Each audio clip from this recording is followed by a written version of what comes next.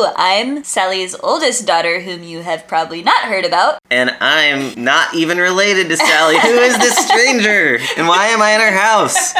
Welcome to episode 37 of Sally's Performing Arts Lab podcast, in which Sally learns to love squirrels and herself. It's a clip show!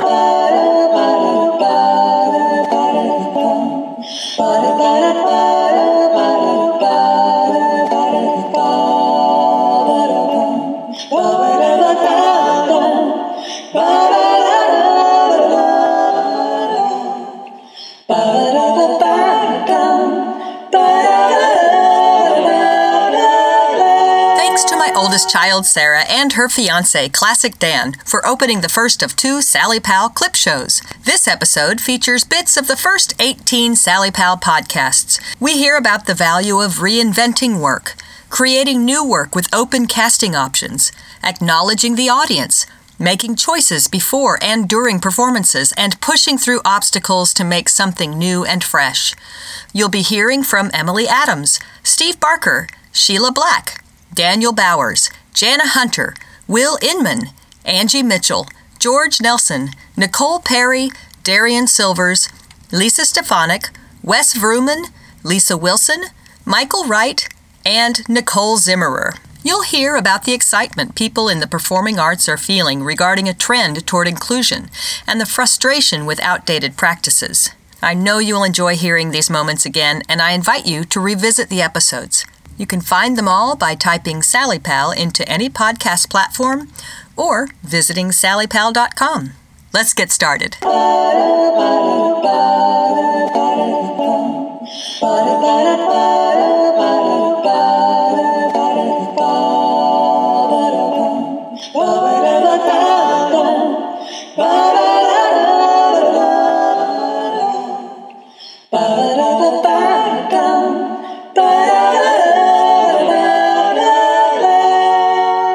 Inman and Darian Silvers had some things to say in episode 2 about why it's important to reinvent existing works and why storytellers need to collaborate toward that end. You'll hear them share about Animal Farm, a revamped musical version of an existing show performed in Houston in 2017. Animal Farm, which was a quasi-musical, but it was Brechtian, so it was like a playing with music and da-da-da-da. Not by Brecht, just very Brechtian. And the original script did not at all resemble what we ended up putting on stage. We had a genius music director who was able to make a song suddenly honky-tonk or poppy or whatever he needed to do. He'd just go, and our director was so inclusive and so about everyone having a personal investment. Because, there were people, my character had a name, Benjamin, and then someone else would play Squealer or Napoleon. But then sometimes there would be 4 heads, a cat, whatever. And he said, I need to know every animal's name. If you don't have one, I need you to come up with one. And he would remember it immediately. And he would always refer to that animal as the animal's name that they had given them. And he would listen to all of our ideas because he would, we would stop somewhere and he'd be like, this is bad. And he was like, does anybody have any ideas? And we would suggest them, and sometimes they worked and sometimes they didn't.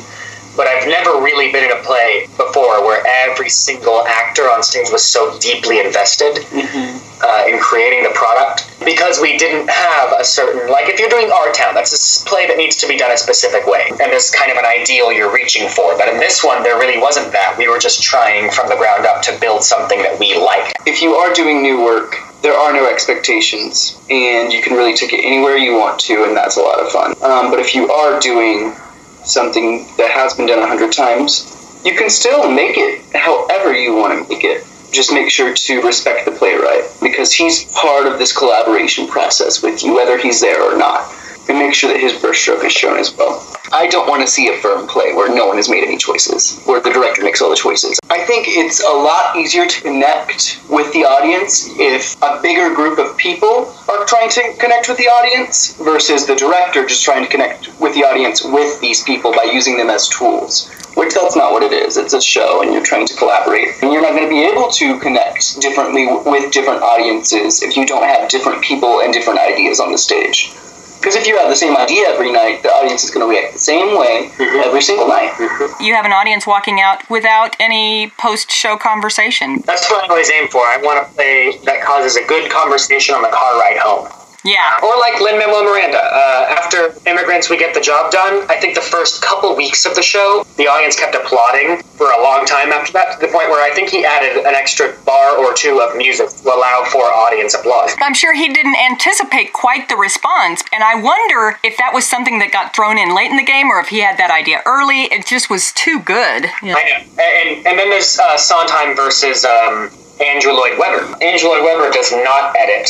He's once he finished the work, he's done with it. But then Sondheim is constantly correcting every time there's a new publication. Even if it's just like one or two lines, he'll always be changing. And there's not one version of Follies or Roadshow. He wrote Roadshow 4 different times. Yeah, that's a balancing act, isn't it? And it's hard to know because I think it can't be set in amber. But it also, if you are constantly trying to update something that was written, at a certain time in your life, you almost have to live with that's where you were at that time. I want to encourage people to just get used to the idea of producing their own work, because once you do it and you get accustomed to it, it stops being so precious. I've seen playwrights get really anxious and super worried and, oh no, it's ruined, it isn't perfect, and da-da-da. Whereas I think, luckily, I've had the opportunity and the circumstances to where I have done many, many, many plays before. This is just another one, and it'll get done again later. And so if it's not perfect, that's fine. It never will be. In episode 3, Daniel Bowers highlights the fun and excitement of building a reality on stage. It's an experience that if you ever get the opportunity, you have to jump on it, because you're going to build relationships, you're going to build personal strength because you're performing in front of people. You're thinking, how can I balance my nervousness, my wanting to please people with myself? Because if you really like acting, you're going to want to do this for yourself. You're not going to want to play to the audience, to give them what they want. You want to light the fire within yourself. So finding that balance, while it may be nerve-wracking in the beginning, as long as you stay true to yourself, the audience is going to love it. They're going to see that you have a passion for it. So my encouragement is that whenever you get the opportunity, you should be like, hey, I have the opportunity to express who I am on stage. I can show the world how to be proud of themselves. For however long you're watching it, that is your reality. So anything outside of that is your own character. When I step on stage, there is some Daniel Bowers in the character, but it's more like I am the character that has been a friend of Daniel Bowers. He's influenced me, but I'm no longer Daniel Bowers. I'm whoever the character is. Emily Adams confirms that feeling in episode 4 while discussing her original play, Fever Dream, performed in 2013. When the lights come up on the set that you designed, with people reading the words that you wrote in a packed house, it's so worth it. Every lost hour of sleep, every lost second of not being able to do what you wanted to do that day, every moment of having to deal with this difficulty is going to be worth it. Every time. Every time. Jana Hunter is the executive producer with her husband Mitch of the ABC show The Middle. In episode 10, she talks about storytelling to a broad audience. At one point, I was down on set with Drew Carey, and I was looking around, and I'm like, this is a surreal experience. I'm allowed to be here. I didn't sneak in, Do you still have moments like that where you look around and you think, I'm at an event with this person and I belong here? It's mind-blowing, and there are times when I'm thinking, I'm here, and I belong here? But then I realize, yes, of course, but it takes you a minute. It takes you back, It's really crazy when you're on the set, and it's like, and action, and people are acting, and then they come to you like, was that okay? And you're sort of like, sure, whatever. I guess. I don't know. I wasn't really watching. Just one more, I think. Let's just one more we like that one. That's good. We got it. Let's do it again. Mitch is mostly the set guy, mostly. I just sit around, walking around set and going, wow, this is so cool. It's all so fake and so cool. We make people believe this is a real house, and it's not. Is it so much business and so much audience that you lose the sense of fun in creating that's insulated sometimes? Well, I will say this about our show, and I attribute this to our creators and runners, Deanne Helene and Eileen Heisler, who are amazing. They're amazing. Mm-hmm. I mean, to have the opportunity to play like this for 9 seasons. Did you think you would want to go to 10? I mean, it's kind of exciting because you'd be in such a club at 10. I mean, you're suddenly in the club with shows from the 70s or 80s. That's got to be meaningful. It's unbelievable. Surely you and Mitch have had a conversation or two, like, what is it that we're doing that's working? You know, this exciting part about TV, it's very collaborative. In episode 14, Angie Mitchell expresses the fun of developing new forms or games in improv comedy as a member of the troupe The Spontaneacs. That's something I love about The Spontaneacs is because we do develop new games. It sounds kind of cocky, well, we make up our own games. A lot of times all we're doing is taking an existing game, finding what works about it, tweaking it, and then saying, oh, look what we just made. Well, and we adapt it for our particular brand of comedy. Yeah. And you all are still a 5-member comedy troupe.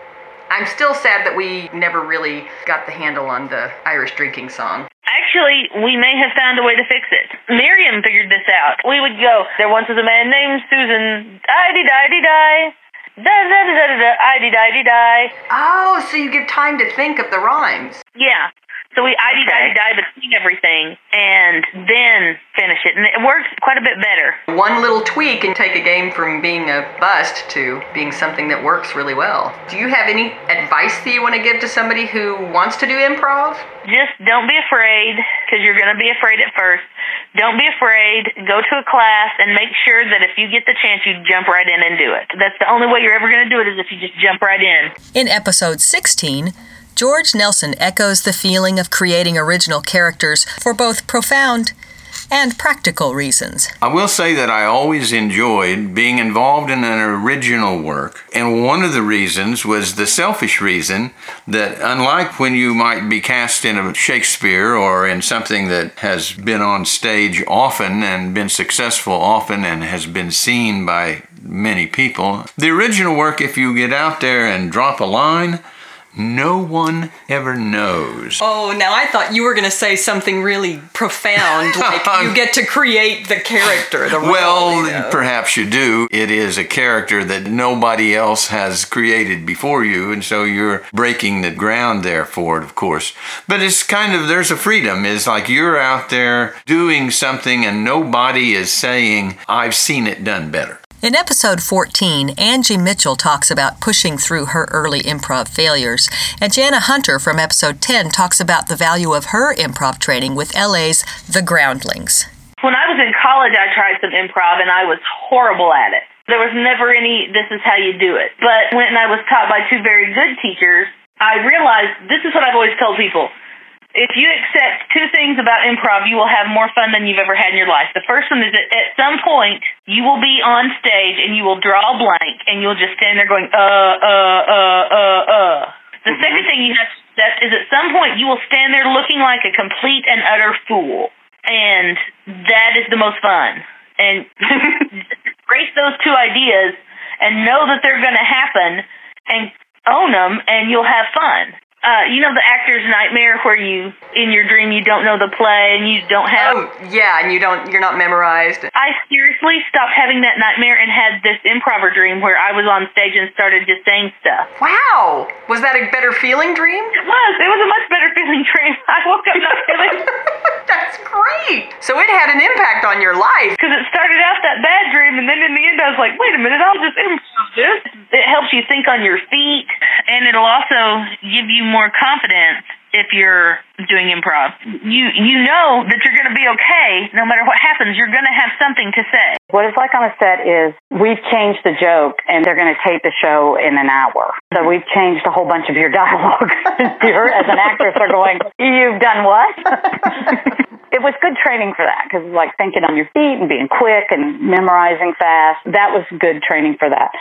What Groundlings started to do for me was I started writing there because they really stress writing. So you have writing lab and you have advanced writing lab. And so through those, I started writing sketches, you know, and in this world I work in, I'm very fortunate on this show to work with a lot of funny women. I mean, I'm working with more funny women than I've ever worked with, but at times in the Drew Carey show, I was the only woman in the room. You have to be comfortable with that. That's the thing about TV writing as a woman. You have to be comfortable with all configurations.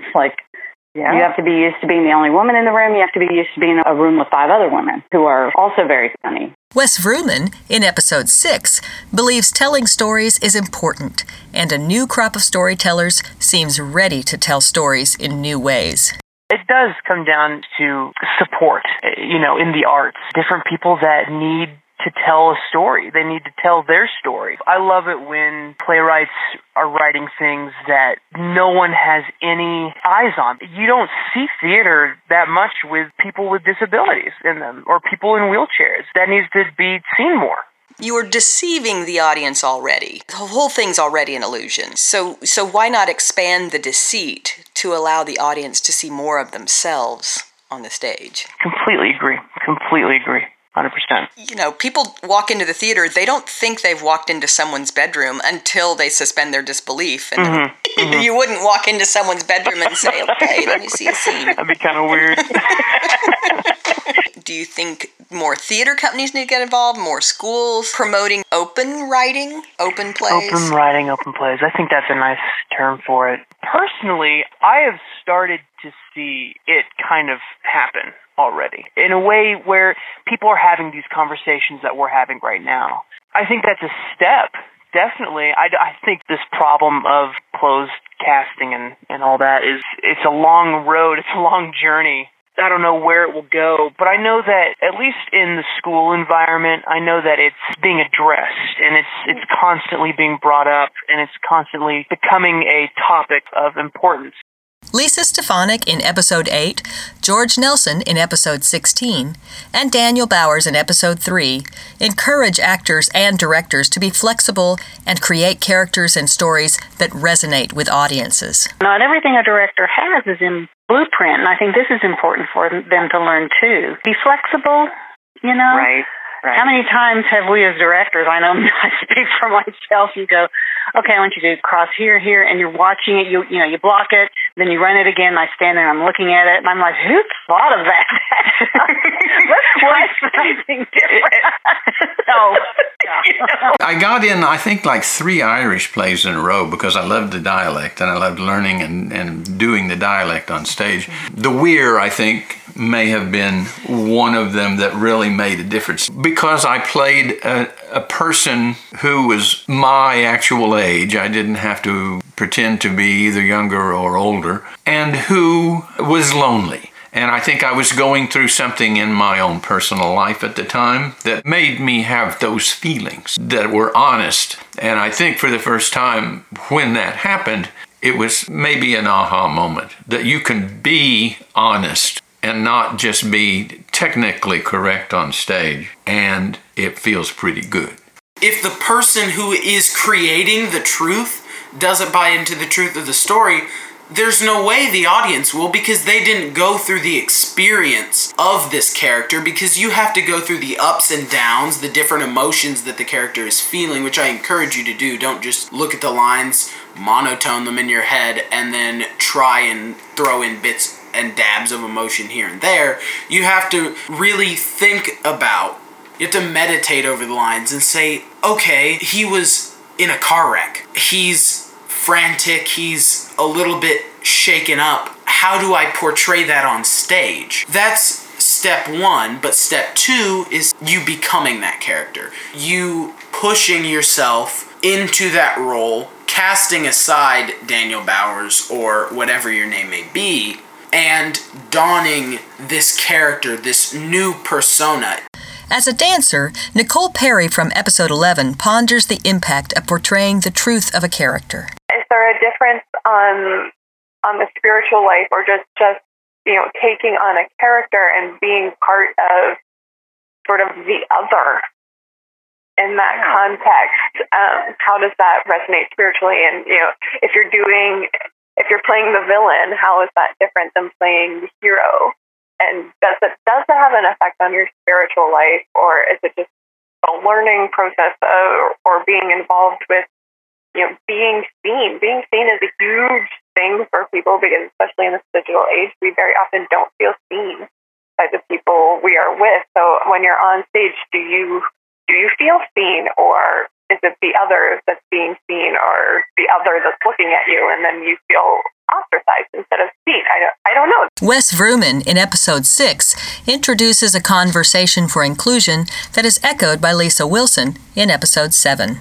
There are several classic plays that are written a certain way, and they're written to be certain people. But now new plays are coming out, these contemporary plays, where it's not written in the script that they're a specific kind of person. It's not written that they have blue eyes and blonde hair. Are you thinking of Who's Afraid of Virginia Woolf? Well, yeah, exactly. It's not written that way, and so if it's not in the script, I believe that it could be playable by anybody of any race. I mean, that's how it should be. If it's, if it's not supported by the script, or if you can't, take that out. Yeah, I was definitely talking about Virginia Woolf. For me, the theater has always been one of the most spiritual places I'm ever able to go.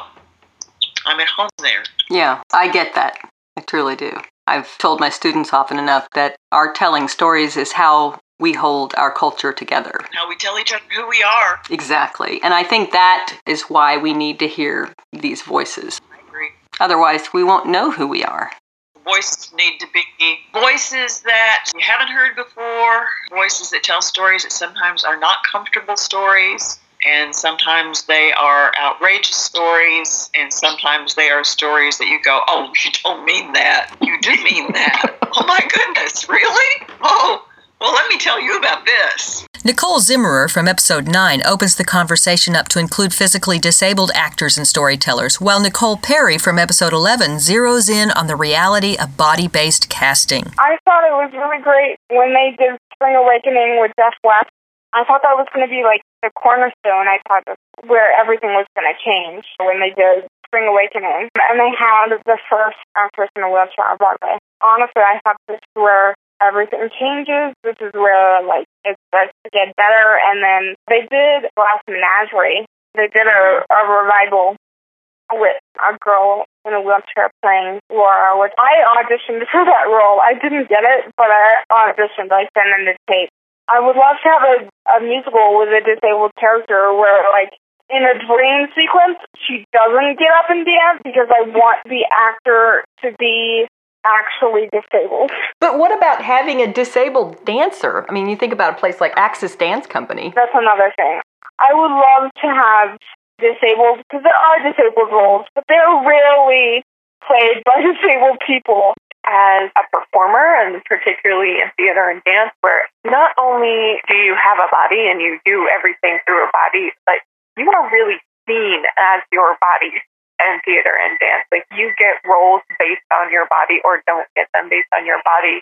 Your experience is really, really mediated through what your body is capable of and looks like. And it just became really fascinating to me of how does that affect me as a spiritual person. Many people are able to sit behind their desk and be like, this is my head work and this is my body work and then this is my spiritual life. But what if we are really integrated and we're really trying to integrate? And I do think every person has that opportunity, but it's hard. It's really hard. Our culture does not really allow for that or encourage it. The body is still very much shamed and pigeonholed. In Episode 6, Wes Vrooman expands on his earlier comments and encourages storytellers to get out there and tell their stories. College students were all starting to realize that it's not okay and that something needs to happen.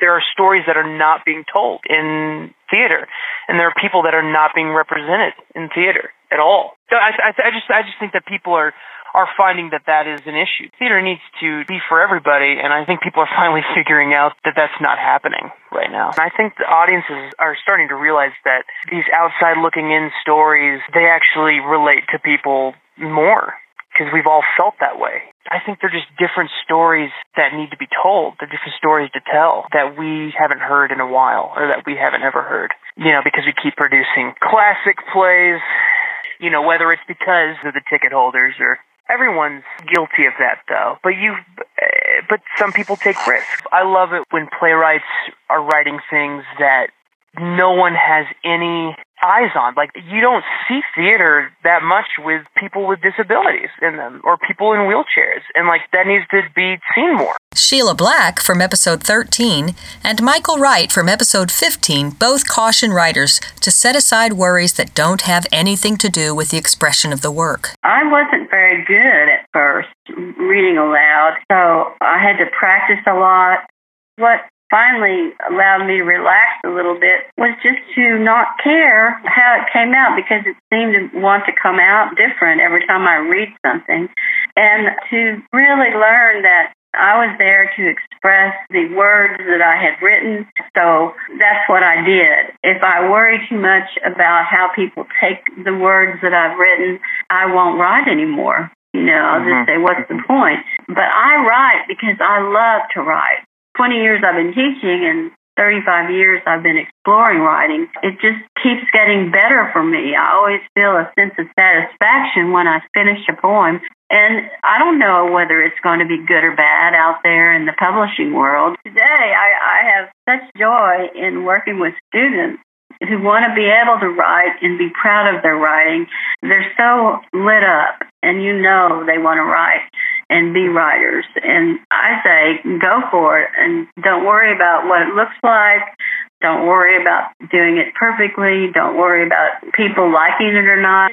Keep on doing it, and most often very satisfying, very satisfying. That's the other thing I tell my students is, look, they start worrying about things like theme, and I'm like, look. If there's any sense of the audience experiencing theme, it's going to happen after the show is over. It's a secondary affect. I don't want you worrying about that. Tell stories, and let the meaning of the story happen to the audience as a later thing, because in reality, even if you had your characters shouting at the audience, the theme of this is that trees are nice. You could have them shout it 1,000 times, and the audience would still walk out, and if you polled them, some of them would say, well, I thought it was about love. Because they have a very subjective experience. I don't want my writers worrying about that. What I really, really, really push them hard about all the time is write in such a way that the audience feels like they are a partner in the story, that they have to stay involved, that they've got to really pay attention, that they are not being told a story, but they're being shown a story. They're being able to experience a story. And then you're getting writing that is exciting, and it tends to keep them away from having plays that are set like in race cars and stuff like that. In episode 10, Jana Hunter shares some memorable advice she got about how best to create with an ensemble. I've been in rooms with people that are legendary. When I was young, and I was in a room with a guy named Jerry Belson. He created The Odd Couple. He was with Gary Marshall. He's partners with Gary Marshall, and they created Happy Days. So he's like this legendary writer. And his whole thing was, honey, just be nice and contribute. That was his big piece of advice. Be nice and contribute. That's it. Nothing else. I was like, okay. And in episode 17, Steve Barker gives the best possible advice. If you're into creating something like that, write until you find something you feel good about and can be staged, and then look for festivals to submit your work. If you want to create something on the actor's level, audition, and just do whatever you can, whatever feels right to you, and create that way. If you want to produce, find some venue, find some piece of work you want to do, find somebody who has a piece of work that you want to work with. The thing is to just do it. Don't hold yourself back because you feel that you're not good enough, or we don't have this, or we can't do that. Those are all negative barriers that you're putting in front of yourself. Create. Audition. Do. In episode 7, Lisa Wilson sums up the value of storytelling.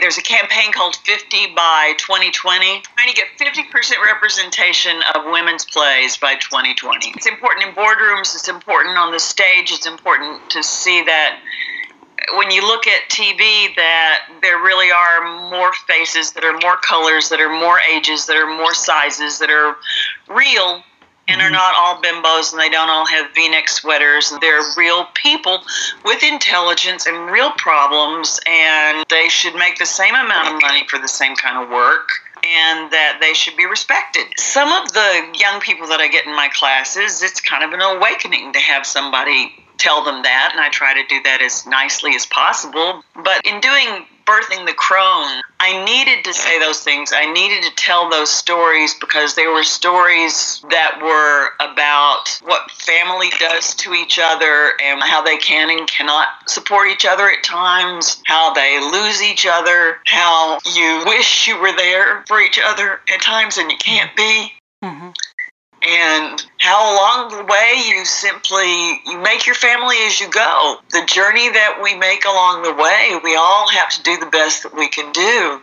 And we have to appreciate who we encounter along the way. And sometimes if we're not careful, we miss out on some of the best people, and some of the best people are actually in our families.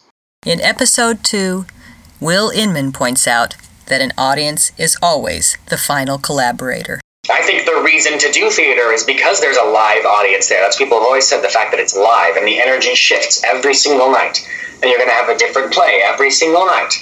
Especially, so again, Animal Farm. It was such a weird play. There were talking animals on stage. We were all moving weird and making animal noises, but then we were people. We never knew when people were going to laugh, ever. Just because they were uncomfortable with so much of what was happening on stage. I have to say, I'm interrupting you, but I want to say that is probably the best college production I have ever seen. I was so honored to be a part of it. I saw it twice. I liked it so much. And it was so different both times, right? Oh, yeah. Absolutely. The first time was hilariously funny, and the second time was a little more somber, which had something to do with the crowd, I think. Because the audience the first day was, maybe it was a Friday night, and they were really happy. And then the second day, maybe they had gotten in a fight that day, or maybe they were feeling sad about something. But that doesn't mean they're wrong.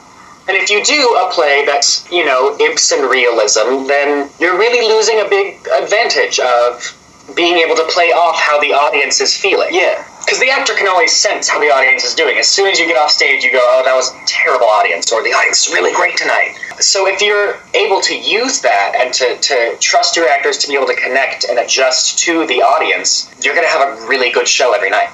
I hope you enjoyed the Sally Powell Clip Show and found an artist who piqued your interest. Episodes are available on most podcast platforms. Just look up Sally Pal. It stands for Sally's Performing Arts Lab. Sign up for a free Creator's Notebook insert at sallypal.com/join. Thank you for following, sharing, subscribing, reviewing, joining, and thank you for listening. Now, I have one bit of wisdom from my husband, George, the coolest guy on the planet. George, what's your wisdom for today?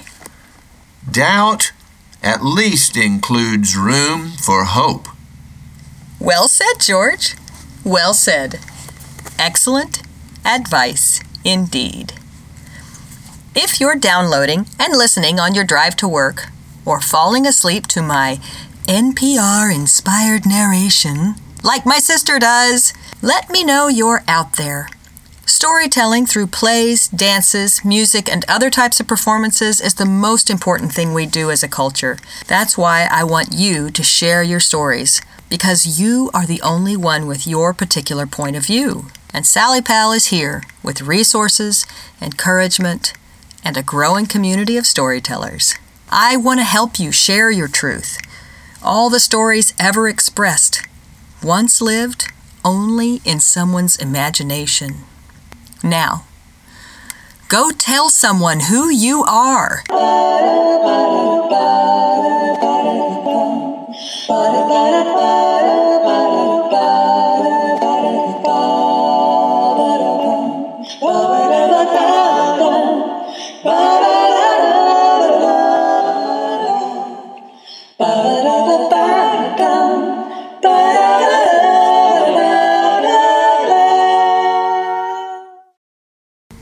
Not your work. The work. Some work. Anybody's work. Other people's work. Let's try this thing again. They're filling it. Filling, filling, filling. Is it Groundlings or The Groundlings? The Groundlings. It's The Groundlings. The Groundlings. Is my participle dangling? Well, that would be strange and backwards. No, I'm going to move that somewhere else. Are we started? Yeah, we started. We started.